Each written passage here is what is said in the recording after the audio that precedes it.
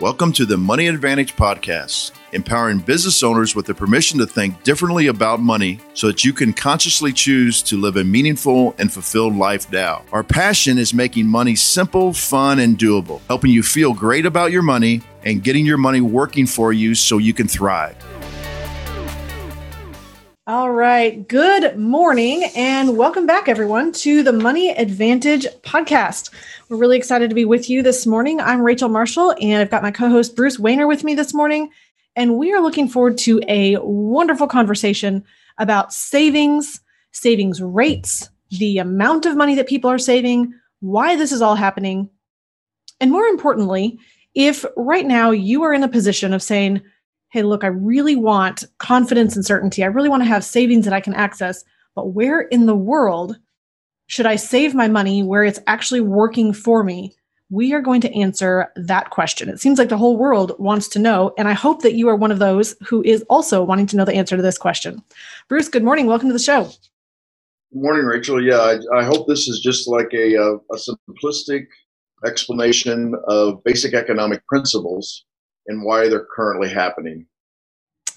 Absolutely. I really appreciate it. You sent me an article, and this was a CNBC article. I will share the link to the article in a moment when I have a chance to do that. So I'm not trying to think and do something at the same time. But the point of this article, it says at the top, savings interest rates hit rock bottom just as Americans stash away more cash. Well, that sounds like we have kind of this perfect storm happening. We have, in the midst of everything that's happened in our world in the last year, we're looking for security and guarantees, and more people are saving and less spending. The savings amount is tremendously increased just in a very short period of time. And yet we have interest rates, one of the lowest that they've ever been. So we kind of have this dichotomy happening where more people want savings, but the savings environment is worse than ever.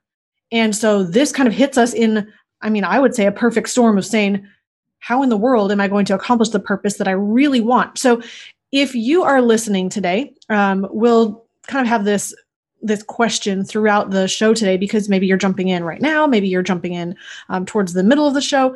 But if you're in a position of saying, I want to save more money, I would love to hear your comments. Why are you looking to save right now? Is savings an important part of your financial life to you right now? Why is that? And what are your frustrations with saving? I'm watching the chat just so that we can see if you have comments and questions, and we would love to answer these live. But first, Bruce, let's talk a little bit about why do you think more people are saving? Well, I think it's the coronavirus has caused people to get into a fear mode. That's the That's the main reason that people are saving more.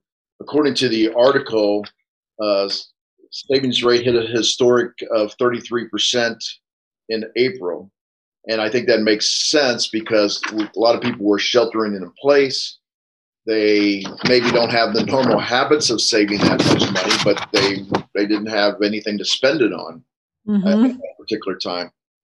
Since then, actually, Bruce, let's just go back to that for a second. If you are anything like me, everything was closed at that point. You couldn't, if you had wanted to, I can't remember. We've had so many changes over time, but I don't know if you could go out to restaurants. I know for sure that there was a lot of things that were closed. We had just gotten a zoo pass for our family for the year and we couldn't use it. They were doing these membership swaps with other places in the community that we were really looking forward to using. And those places were shut down as well. There was basically nothing to do besides hike outside, go to the beach. Well, you don't really go to the beach in April, but it was outdoors or it was at your house. You don't go to the beach in April, but there's a lot of other people that had the opportunity to go to the beach in April. So. Maybe a little further south. I don't know. People do try in this, maybe like a polar plunge or something, but it's still pretty cold in April in Virginia in the ocean. Right. But I was talking about like Florida. Oh, yeah. California. Oh, that's true. Yeah. So there's still some people hitting the beach during that time period. And probably surfers too. Which doesn't cost a whole lot of money to do that. And right. However, currently the savings rate is still near 13%, which according to the latest data of the U.S. Bureau of Economic Analysis is higher than it has been in 4 decades. So this is still a very, very high savings rate. And I think it's, even though the economy is starting to open up a little bit, I believe people still have fear. So they're still hesitant to spend. And obviously it's not completely open. I don't know how it is across the nation. There are still restaurants in some states that cannot even open at all. I know here in Missouri and Arizona, it's at 50% capacity. The two states that I spend a lot of time in, and I know there's many other states across the river here in Illinois. It was at 25% for the longest time, and so on and so forth. So obviously, even if you wanted to spend money, a lot of people cannot spend money. But I think one of the things we ought to start out with is to talk about how interest rates, traditionally were set, how they have changed to be set a different way, and then how both of those factors actually are affecting today's interest rates.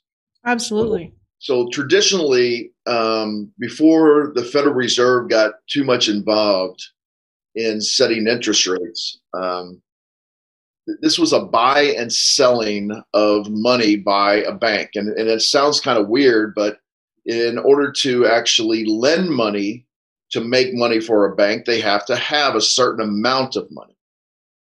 And so the way banks competed in the open market was to say, hey, if you bring your money over here, we will actually pay you X amount of percent, whether it's 5% or 6%. Heck, in the early 80s, it got all up to the double digits of CDs, so that they were paying in double digits. And the reason they did that is they were competing for that money to go into their bank, so now they can make loans with that money. Mm-hmm. That's just buying and selling money when you think about it. So I'm going to buy your money from you for a certain interest rate, and then I'm going to sell your money to somebody else at a certain interest rate in the form of a loan.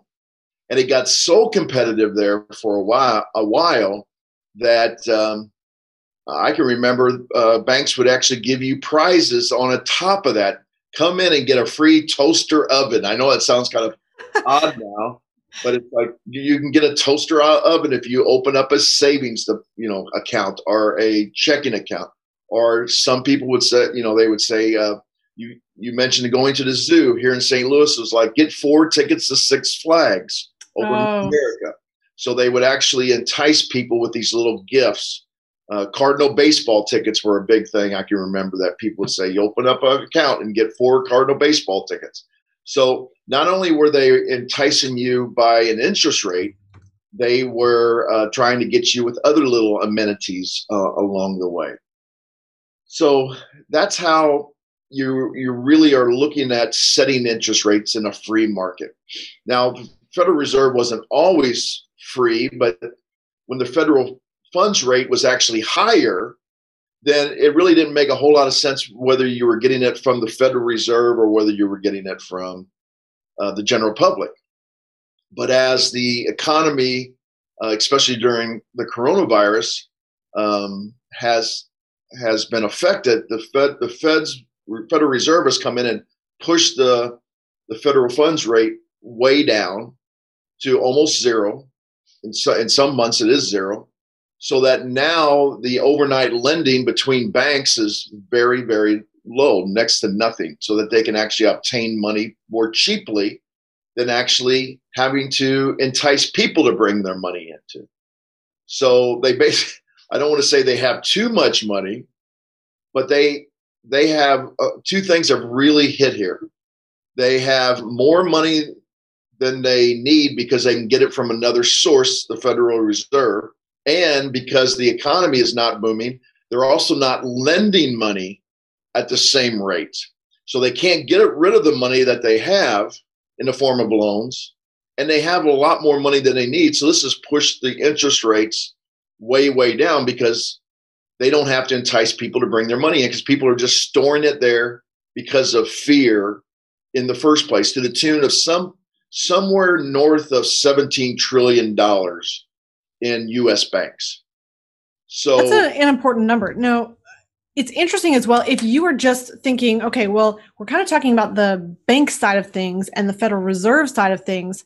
what about my side of things? What about me as the customer of the bank? I mean, you can look at the bank wanting your money more when they're willing to pay you more on it. And when they're not paying you as much, they don't need your money as much to continue their operation. I mean, would that be a fair way of simplifying?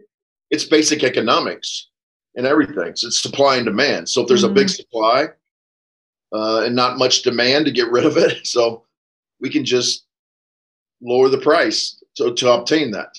So the banks are less needing your money as a consumer at a time when we want more safety on that money. So basically what's happening, what I see is the consumer, us, the general public, our needs are in conflict with the bank's needs at this time.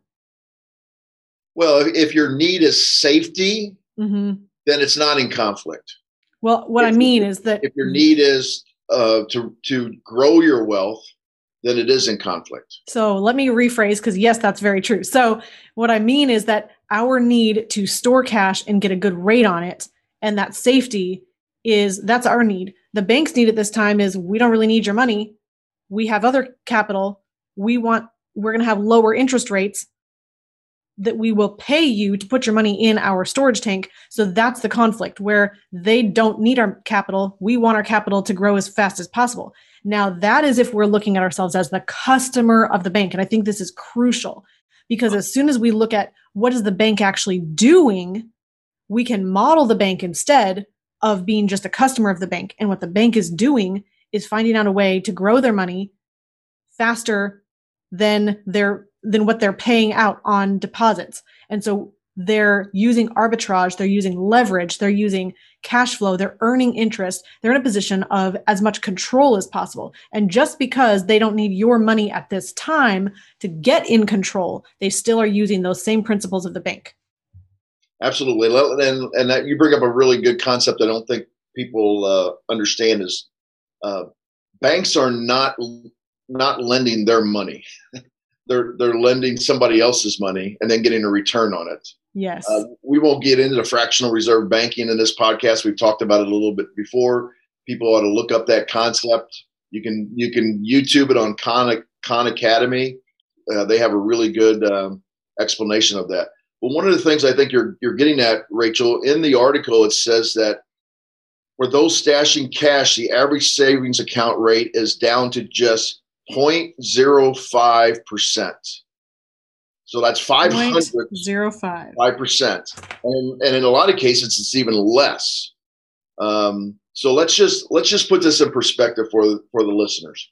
If you have $100,000 over the course of a year, that means that they will pay you $50 over that entire course of the year. So back that up. You said if you have $100,000?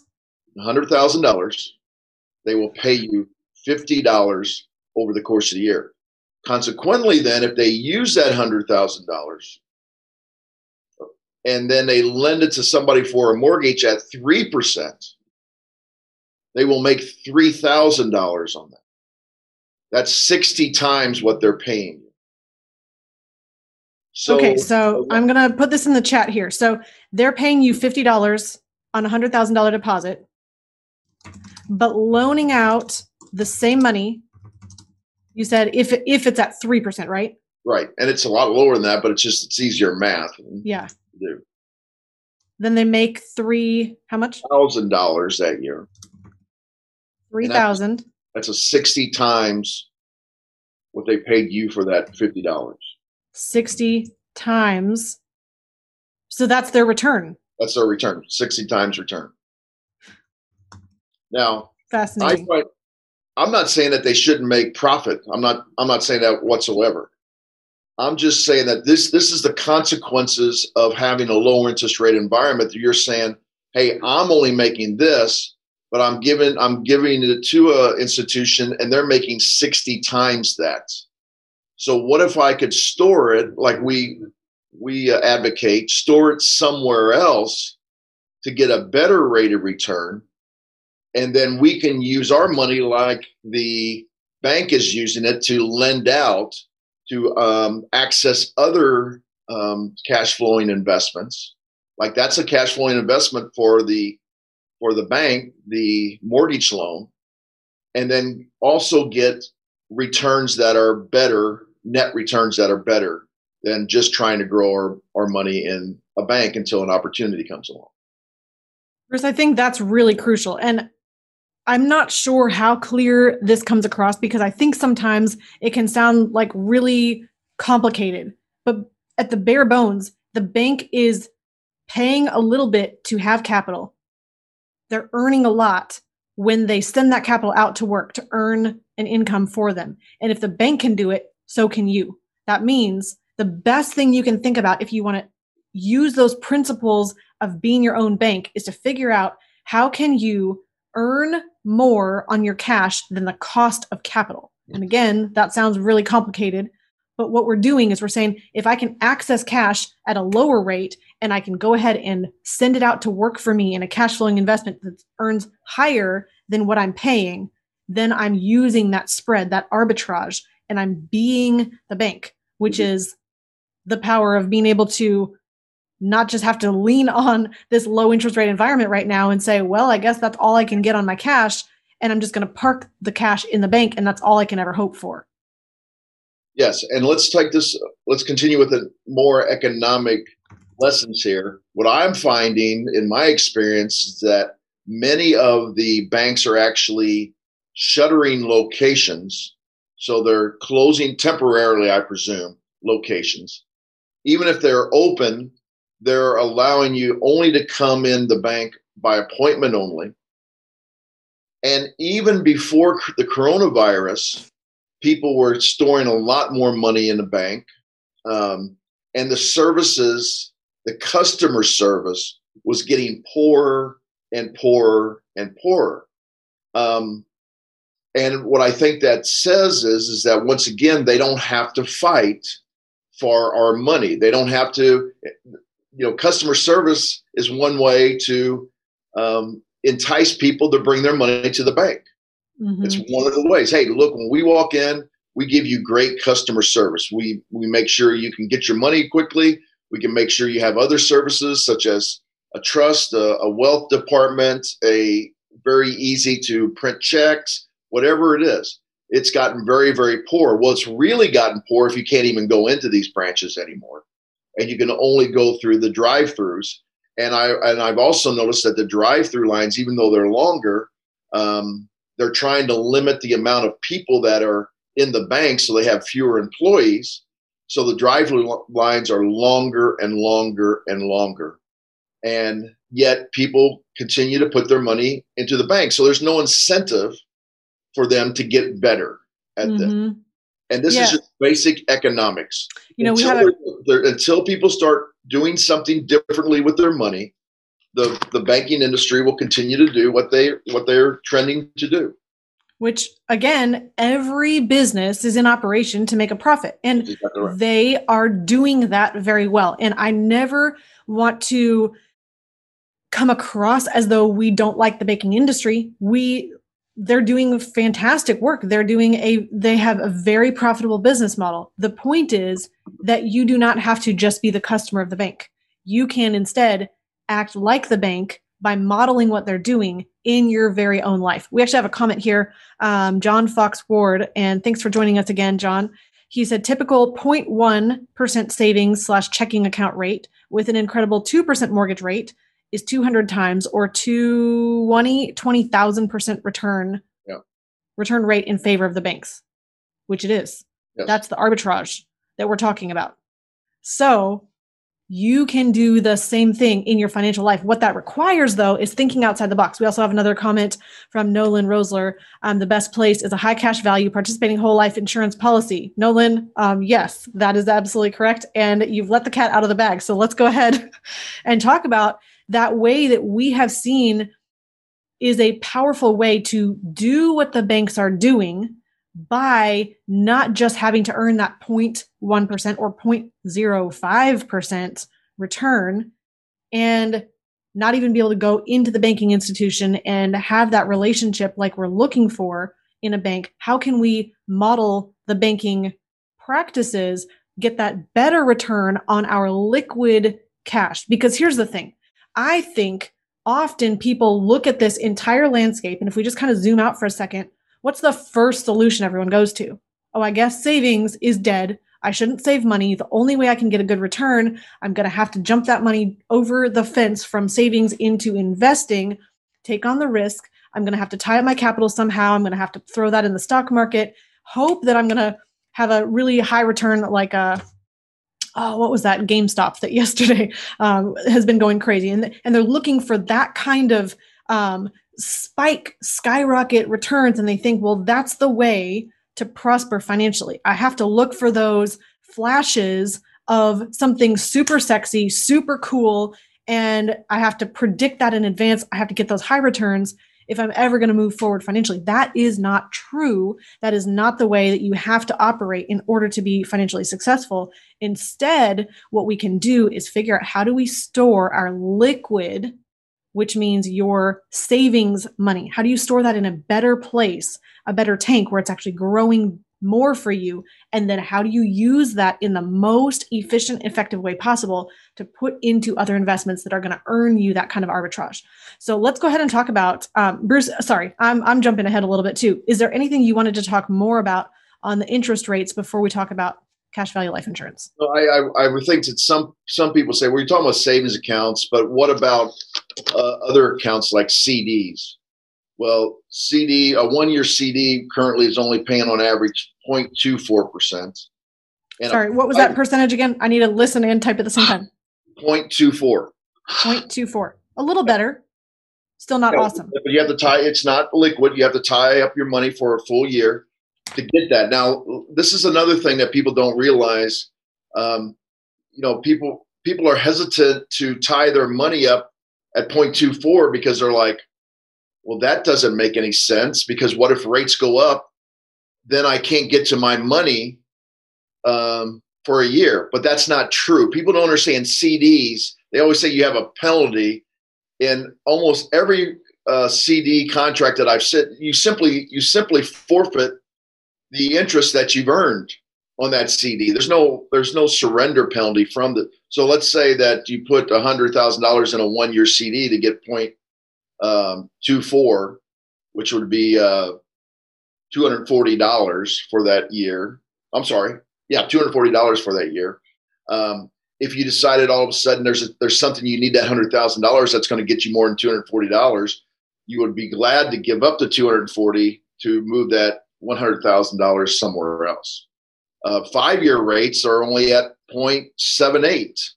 So it's about 3 times as what the 1 year, but you got to tie your money up for an additional 4 years. So people are not doing that. So what does that mean? People are just keeping it in the savings accounts. So that's pushing the savings rates down even further. So that's the only other thing that I wanted to bring up about how the banks are operating now. And once again, they're not doing anything illegal. It's just basic economics of how it works. So now let's look at what we say is another way to store cash is into high cash value whole life insurance contracts. Now, they do the same thing. See, all financial institutions are competing with other financial institutions for the capital.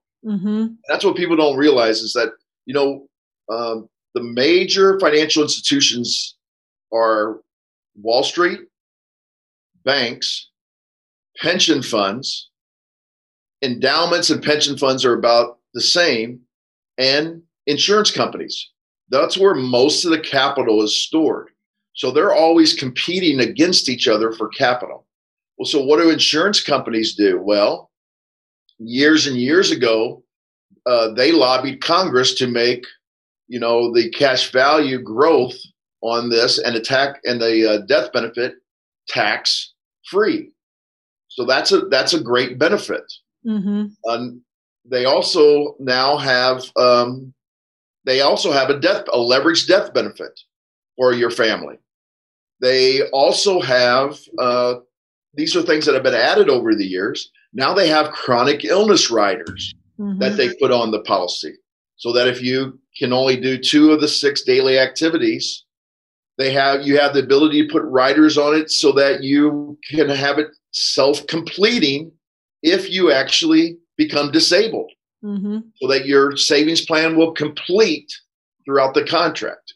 So they're doing the same thing. They're competing like any other financial institution. And one of the ways they're competing, unlike banks, because banks don't know how long you're going to keep that money in the bank, right? They have no idea.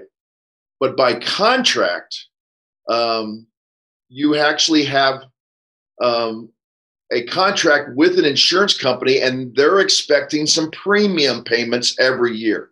So they can look at this in a long range vision with this, and thus they can pay you a greater rate of return for that. Now, they still give you other things that are very appealing, like guaranteed to get a loan from their reserves by contract. And a lot of people tell me all the time, or they ask me all the time, why do they do this? Why do they allow you to take a loan from your cash value? Well, think about it. One, they're trying to make it appealing to get people to put money into their financial institution, just like any other financial institution. But the real is every state that's a law in order to offer that contract. So the states are actually saying you don't have to do it, but in order to do business in our state, you have to have that ability for people to lend against their cash value. Which actually, I'm going to just spill the beans a little bit here. I cannot believe still to this day that more people don't know about this concept. I mean, I really can't. I feel that it's becoming more mainstream in a way. I feel like a lot more people are talking about this, whether they're using the term cash value life insurance. We'll call it specially designed whole life insurance. You may hear it called infinite banking, privatized banking. We use both of those terms as well. Cash flow banking. This whole idea of using a insurance policy that has a death benefit and a cash value inside of that death benefit that you're able to use and access that portion of your death benefit. It's a fascinating concept. And what's really interesting is I cannot believe everyone doesn't already know about this. I mean, when we have people who come to us and say, why in the world have I not heard about this? I feel like there's a lot of incentive for everything just to kind of stay status quo and everyone to keep doing things the way that everything has already not always been done, I guess, to do things the way that normal people are doing them. But what's interesting is this whole idea of using life insurance goes way back, way before even 401ks were in place. These have been used for hundreds of years. And what's really interesting is this is the way that probably our grandparents and our great grandparents saved and stored money. It's not new, yet at the same time, it feels like it's a secret. It feels like it's this hidden information that only a select few, the super wealthy and those really, really in the know have. And yet at the same time, it's something accessible to just about everyone. So that's one piece. The other part I wanted to really just comment on here, you just brought up this idea that you're able to borrow against your cash value. It's a contractual, guaranteed ability to do that just because you have the cash value in your policy. What is so interesting about that is that when you access and use your cash value, I want to be really clear about this. You are not taking out your cash value and stopping that growth and putting the money to work somewhere else the same way you would if you had your money in a bank account or in a CD. You talked about you don't have a penalty to take your money out of a CD, but you just stop the growth and the compounding. So what happens though, inside a life insurance policy, you don't take your cash out, you borrow against it. It's a really fancy term called collateralization, but your cash value keeps growing with those dividends and interest inside the policy. And then while it's still growing, you borrow against that capital and put dollars to work, guaranteed dollars that you don't have to qualify for. You don't have to show a financial statement, show the proof that you're going to repay it in a certain way. And you're able to put those dollars to work in another investment vehicle, which means you're getting that ability to arbitrage just like the bank does. So it's a fascinating tool. It works amazingly better than I've seen any other savings tool. It's safe. Your dollars don't drop in value like a savings tool. It's liquid because you can access and use it like a savings tool. And it is growing at competitive compounding uninterrupted growth rates better than any other savings tool I've ever seen. And yet at the same time, it feels like a giant secret. I don't understand it. Well, I think the reason it's not a secret, but the reason it isn't mainstream, Rachel, is insurance companies are very conservative on their expenditures, and so they do not actually advertise very much because they would like to keep their expenses down. So they have to actually make a decision on how they're going to get this out to the general public. Well, they tend to do it by financial planners and insurance producers by actually getting the word out through them instead of just making this blanket. Now, a few companies do it, like Northwestern Mutual. You will see them actually advertise, and you will see on occasion Mass Mutual do it also. These are behemoth companies that have been around for a long time, and they have a lot of capital, but it's not only from their insurance products. They also have some security products that they have, and they've made that decision. Now, there are other companies, the other traditional mutual companies that have decided that, yes, we could advertise and we could maybe get some more people, but we're not sure that we're get that much more to make up for the advertising cost. So any good business has to weigh, how much revenue is coming in for that advertising cost. And most of these conservative companies choose not to, and they rely on financial planners and insurance producers to actually explain the concept. Because which I think go ahead, Bruce. Well, this concept is it's not magic. I always say this all the time. It's not magic. It's not complicated, but people make it complicated. So that you can't just go and say, apply online and fill this out and you have your banking system. You have to actually design it a certain way, and that's the art and the science to this, according to what people need. Bruce, what I also think is interesting, actually, we've got comments on both YouTube and Facebook, so we're going to have to come to those in just a second. But so John and Nolan, hang tight with us just for a minute. What I think is really interesting is if you look at the concept of the insurance companies are working through producers like you and I, we then as producers have a giant choice to make. And it is either do what's easy, what everyone already has heard about, what all the rhetoric is about, and go with the flow and do what is common and what might seem to be less challenging on our behalf. We would have to educate far less. It would just probably be a lot easier. Hang up our sign and say, you get better investment returns if you invest with us. And there you go. Then we can manage someone else's money. But we have to decide, are we going to do what seems easiest, or are we going to do what is truly in someone's best interest? Which then I feel is it's this struggle against the grain, if you will. It's communicating something completely opposite from what everyone else is thinking and saying and doing. I think it's the same in the health world. I mean, you have a pain in your eye. You could immediately say, well, I'm going to go to the hospital and I'm going to have surgery on my eye, and hopefully they'll figure out the problem. Or you can go through the process of figuring out, well, is it something I'm doing with my health? Is it something that I need better sleep? Is it something that I need to maximize my minerals in a certain ratio in my body? And how am I going to supplement that correctly? And what do I need to do at a cellular level to change my entire physiology so that I can fix what is happening in my eye, which might be a side effect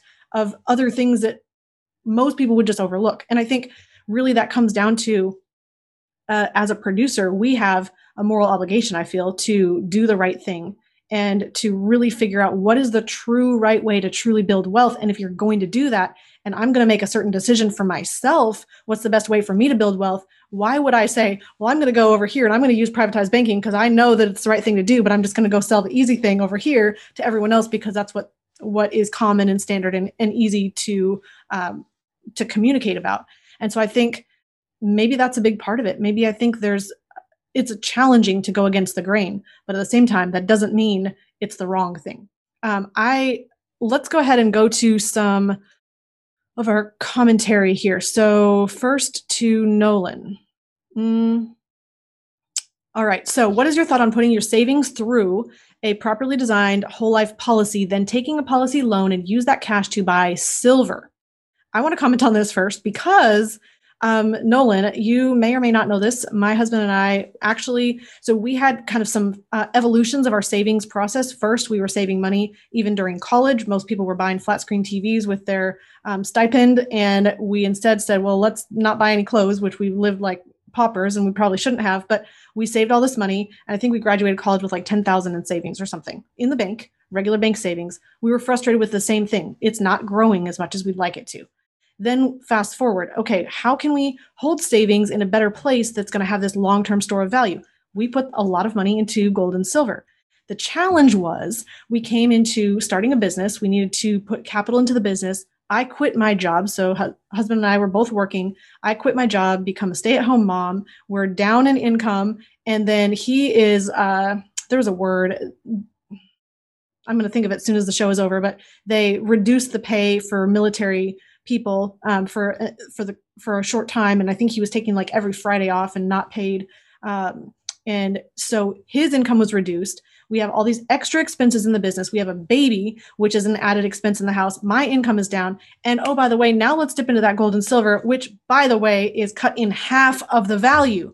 Right. Let me tell you, there was some great frustration in our house. So we look back, and I mean, honestly, everyone can always in hindsight say, why in the world did we not know then what we know now, and what would we have done differently? I mean, what I absolutely would have absolutely done differently is, instead of putting all that capital into first just bank savings and then into precious metals with gold and silver, I would have said, let's put as much as we can into cash value life insurance policy. We probably could have had, I don't even know, 8, 10 real estate properties by now, plus gold and silver. Absolutely, we would have done some gold and silver, but not only that, because that does not cash flow. It is still a speculative investment. Even though it's hard physical, tangible asset, it still is speculative. And you have to speculate, is it going up or going down in the future? And if you're believing gold and silver are going to go up, you're betting against the economy, which is the opposite direction that I want things to go. I still think it's super smart to have silver as well. So Bruce, did you have anything else you want to share there? We have several more comments, but I wanted to share that here. Just to summarize, I have silver and I bought it for my cash value. I did not buy it as an investment. I bought it as a hedge against inflation. Mm-hmm. So, you need to build up a savings emergency fund first. Then you can use that savings after you have.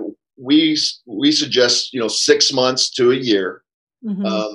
Then I would look to start to do some cash flowing investments, and once you get that going, then I would look to hedge against inflation with some kind of commodity, silver or gold or whatever you want to use.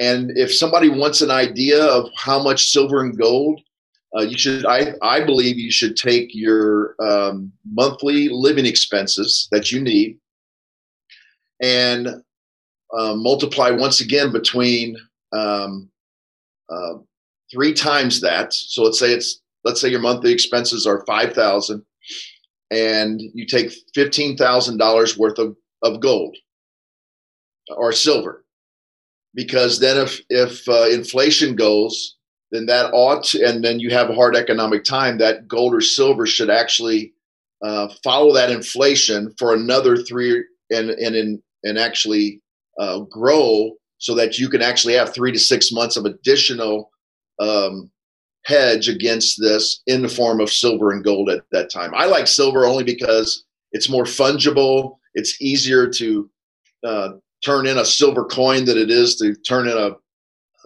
a brick of a bullion of gold. So that's just my own personal opinion. Bruce, I just popped into the chat on both Facebook and YouTube a blog that we have done. This was actually probably about 3 years ago. This is on how to save money like the wealthy. And we talk specifically on how to break down your savings like that and think about, we think about in our own personal life, I think about 6 to 12 months worth of expenses. And you need to think about how much money do you need in 15-minute money that you can access right away. This would be like bank money, or it's in your safe or under the mattress or in the coffee can in the freezer or wherever you put the cash.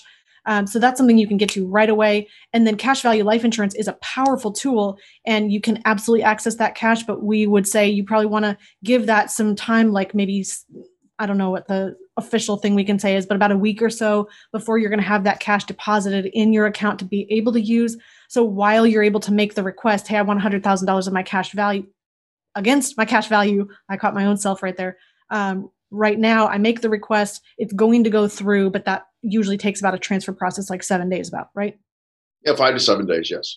And so then what's really interesting, if you check out this article on how to save like the wealthy, even once you've finished filling up that 6 to 12 months of expenses that you're able to cover if you had no income coming in, you're still in a position of you still want to continue building this liquid capital, because it's not only an emergency fund, it's also your opportunity fund, which is the power of having cash.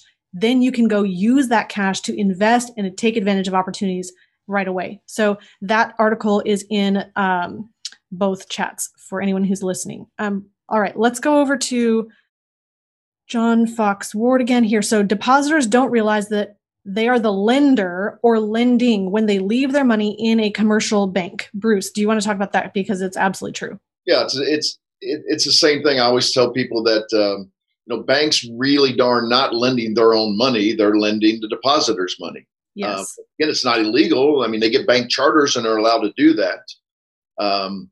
So people think that what's interesting is, and once again, we're not going to get into fractional reserve banking, but people think that if they have $100,000 in the bank, they could simply go to the bank and say, I'd like my $100,000 right now, all in cash. And I would challenge somebody to try that sometime, even on a smaller amount. Let's say you have, 50,000, 100,000, maybe even 10,000 in the bank, and go in and say, yeah, I'd like to have $5,000 all in 100s. I've done that before when I bought silver. And it's like all of a sudden sirens go off and people are scurrying around. And all of a sudden the manager comes up and says, I'm sorry, sir, we cannot give you that much cash right now. And then you feel like the criminal that's trying to like rob the bank or something. Right. And I'm like, it's my money. Yeah. And then I've only done this once, but I've asked other people to do it for me and they get the same response. And it's because they only have to carry so much cash of depositors in the actual bank. And so they said, what we're going to have to do is order that money for you, and you can return next Thursday to get that money. And that's one of the reasons we tell people that you ought to have a safe in your house, and you ought to carry some minimal amount what you think you feel comfortable in your own home, fireproof and so on and so forth. Because if the banking function ever does freeze up for a certain amount of time, there's a likelihood that you could not use your credit card because the banking function has frozen up. And if you want to then have normal commerce between a business, you'd have to have cash. So it's another reason too. So he's absolutely right. They're not really lending their money; they're lending your money, and they're lending it in a fractional reserve way. So there's not even a whole lot of money in the bank. And I would say it's OPM, other people's money. Robert Kiyosaki says OPM. You should always use OPM. What's really interesting is the bank is absolutely doing this. They're using your money and the Federal Reserve's money to send out and make loans with.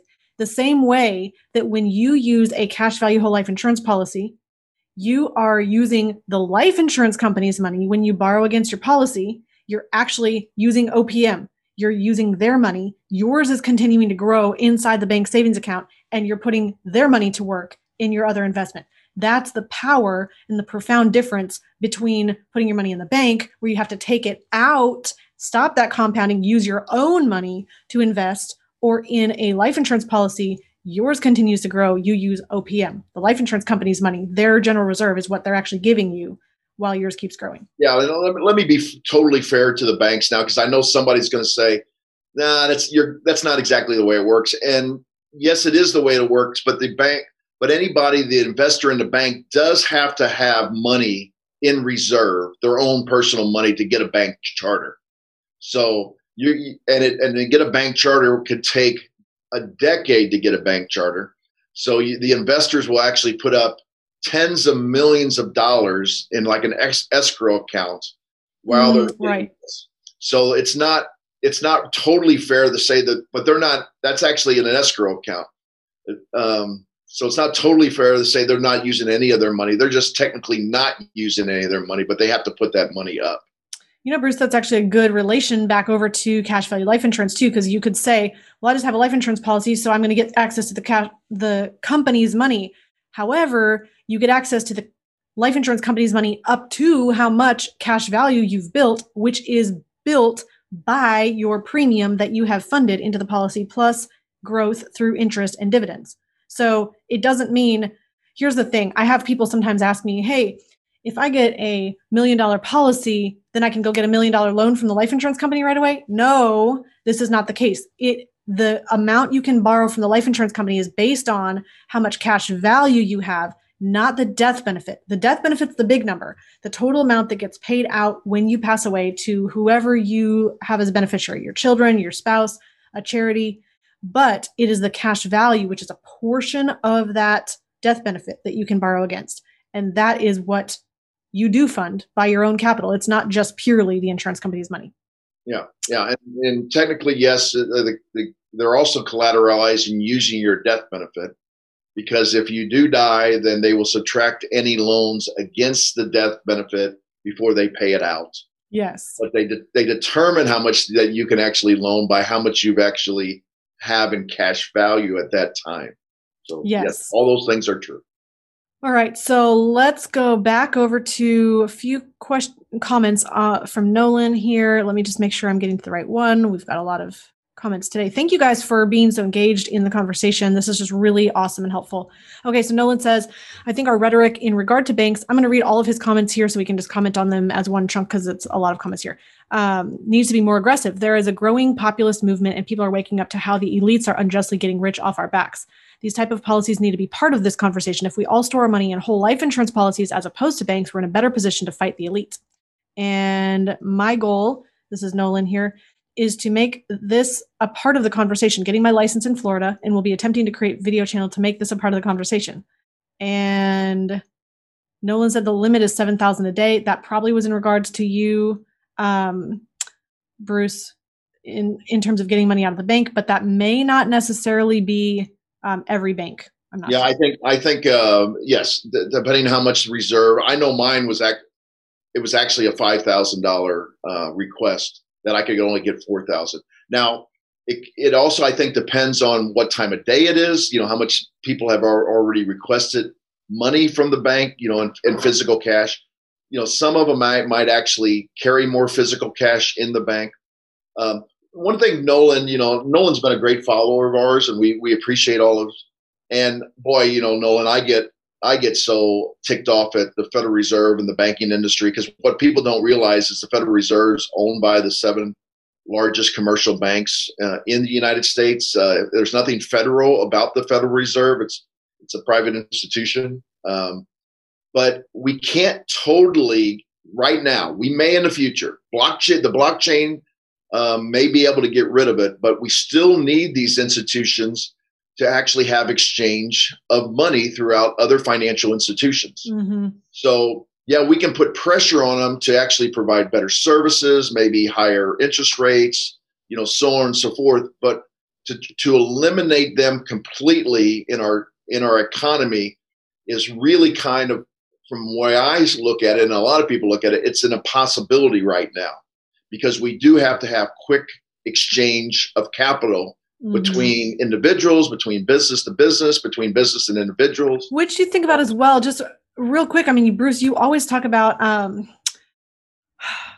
basically the society will meet the demands that are present. And I'm sure you said it in a different way, but the reason that banking exists is because, yes, we want to be able to have that quick transaction. I want to go to the grocery store and I don't want to have to fumble around for cash and get the cash from the ATM. I mean, I know there's people who use cash instead, and, more power to them, but I don't.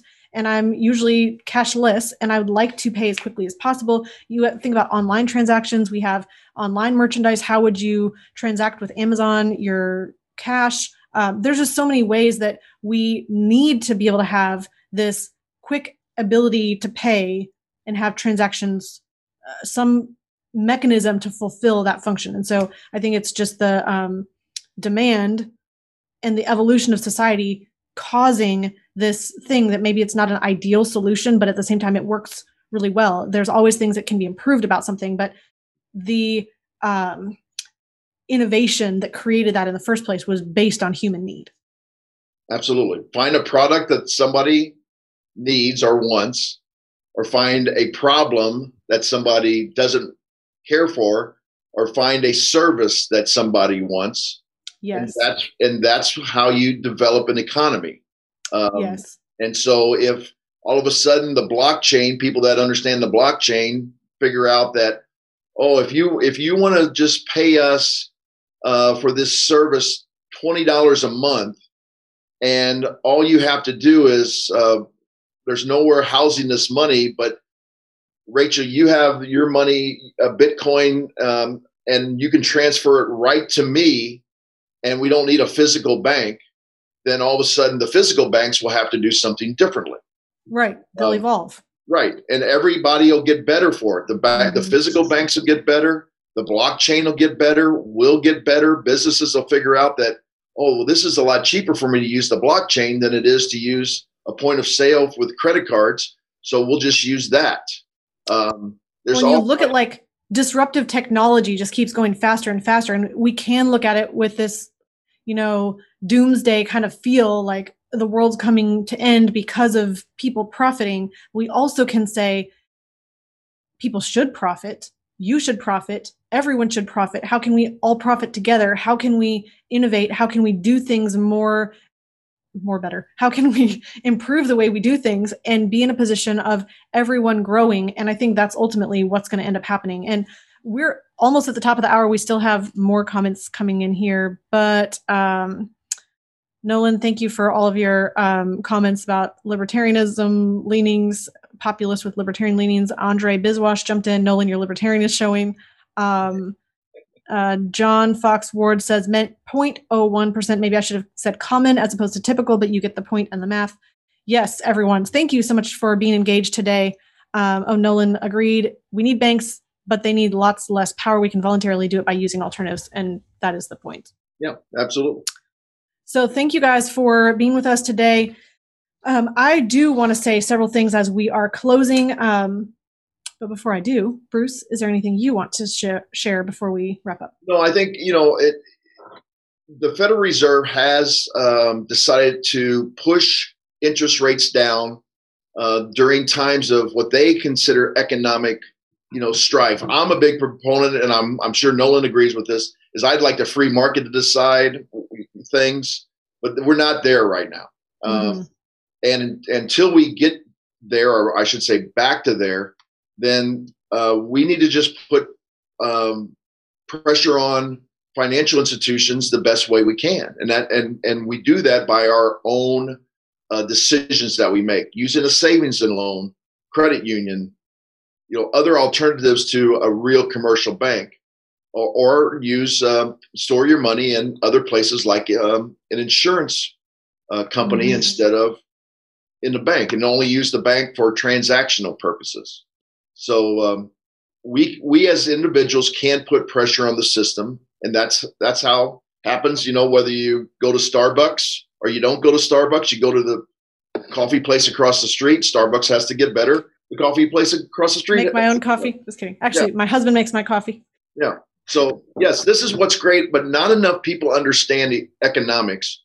And we need to get people to understand basic economics too, which will help the cause, going forward.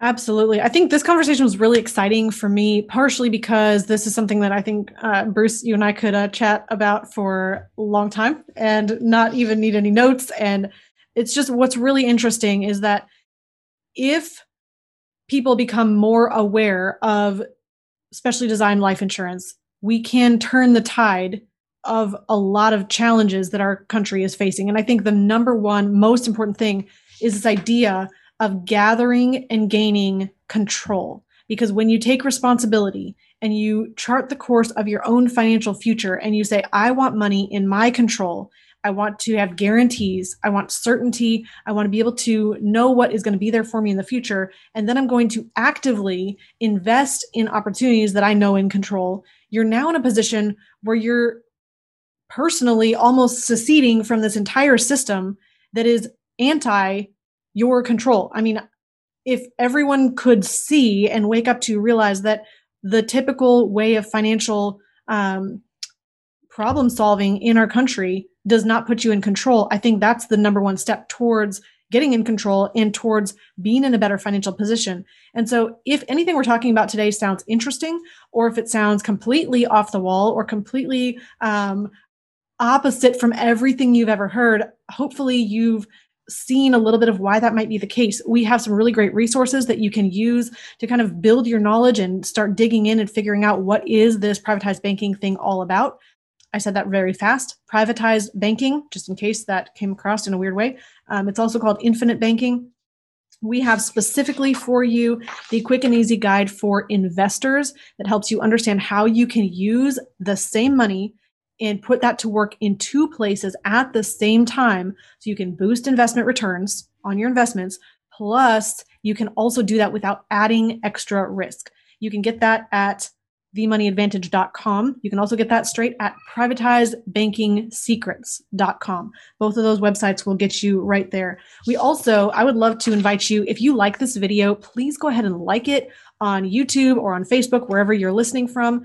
And we would love for you to subscribe. You can subscribe in multiple ways. One is subscribing right on YouTube where you're listening and watching right now. You can also subscribe to our podcast. If you go over to themoneyadvantage.com, there's a button at the top that is subscribe to podcast. We have this podcast that we produce every week. We are usually live for the conversation, but it's also on all the other channels. This is iTunes and Stitcher and Spotify and all of the podcast channels as well. So you can absolutely find us there. We would love to hear your questions, jump in on a live conversation, or send us an email. We have methods to do that. You can email hello@themoneyadvantage.com with your questions. You can also go to the top of our website at themoneyadvantage.com. Right underneath is, I think, says send us a voicemail, a voice message. And you can click that and talk to us, a 90-second voice message. We'd love to be able to answer your question through the show or directly, whatever's more appropriate for your situation. And then if you're liking what you're hearing, we would love to help you personally. So if you're in a situation where you're saying, I'm wanting to use this privatized banking, I've maybe been following you for a while, or maybe I've heard about it from somewhere else and I'm really ready to lock in, do the work. I have good savings habits. I have cash that I'm storing somewhere else that's not ideal for me. I want to put that to better work. I want to start using this concept of arbitrage and collateralizing my capital and putting it to work in two places at the same time. We'd love to talk to you personally. We have a whole entire advisor team, not just one advisor. It's not just Bruce and I. And the beauty of that is that we have a wide open opportunity to meet with you and figure out what exactly we can do in your financial life to help you move towards time and money freedom so that you can have all the pieces of your financial life working together to accomplish your goals, not working apart from each other, not countering your efforts, but moving you all towards that goal of time and money freedom. Bruce, I know that was a lot. Anything else you want to share? No, I think everything's good today. I like talking about this stuff. Awesome. Thank you so much, everyone, for joining us here today. And in closing, remember, success leaves clues. So model the successful few, not the crowd, and build a life and business you love. Discover the secret of how to earn a return on the same money in two places at the same time so that you can strengthen your investment returns. We've created a free guide for you that explains the top 3 things every investor needs their privatized banking system to do. Go to themoneyadvantage.com/banking, put in your name and primary email address, click the Send My Free Guide button right now, and we'll see you on the inside. Thank you for listening to the Money Advantage podcast. Today's show notes and resources are available for you on themoneyadvantage.com. If you like this episode, make sure you subscribe and leave a review. If you have any questions or desire to speak with a qualified financial professional after listening to today's podcast, we encourage you to reach out to us at hello@themoneyadvantage.com or check us out at themoneyadvantage.com. The opinions and views expressed here are for informational purposes only. This material is educational in nature and should not be deemed as a solicitation of any specific product or service. All investments involve risk, and a potential loss of principal. Kalos Capital Incorporated nor Kalos Management Incorporated offer tax or legal advice.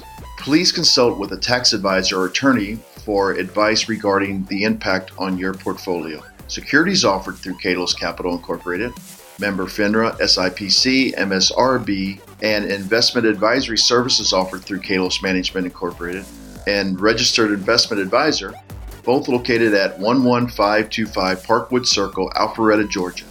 E3 Consultants Group is not an affiliate or subsidiary of Kalos Capital Incorporated or Kalos Management Incorporated.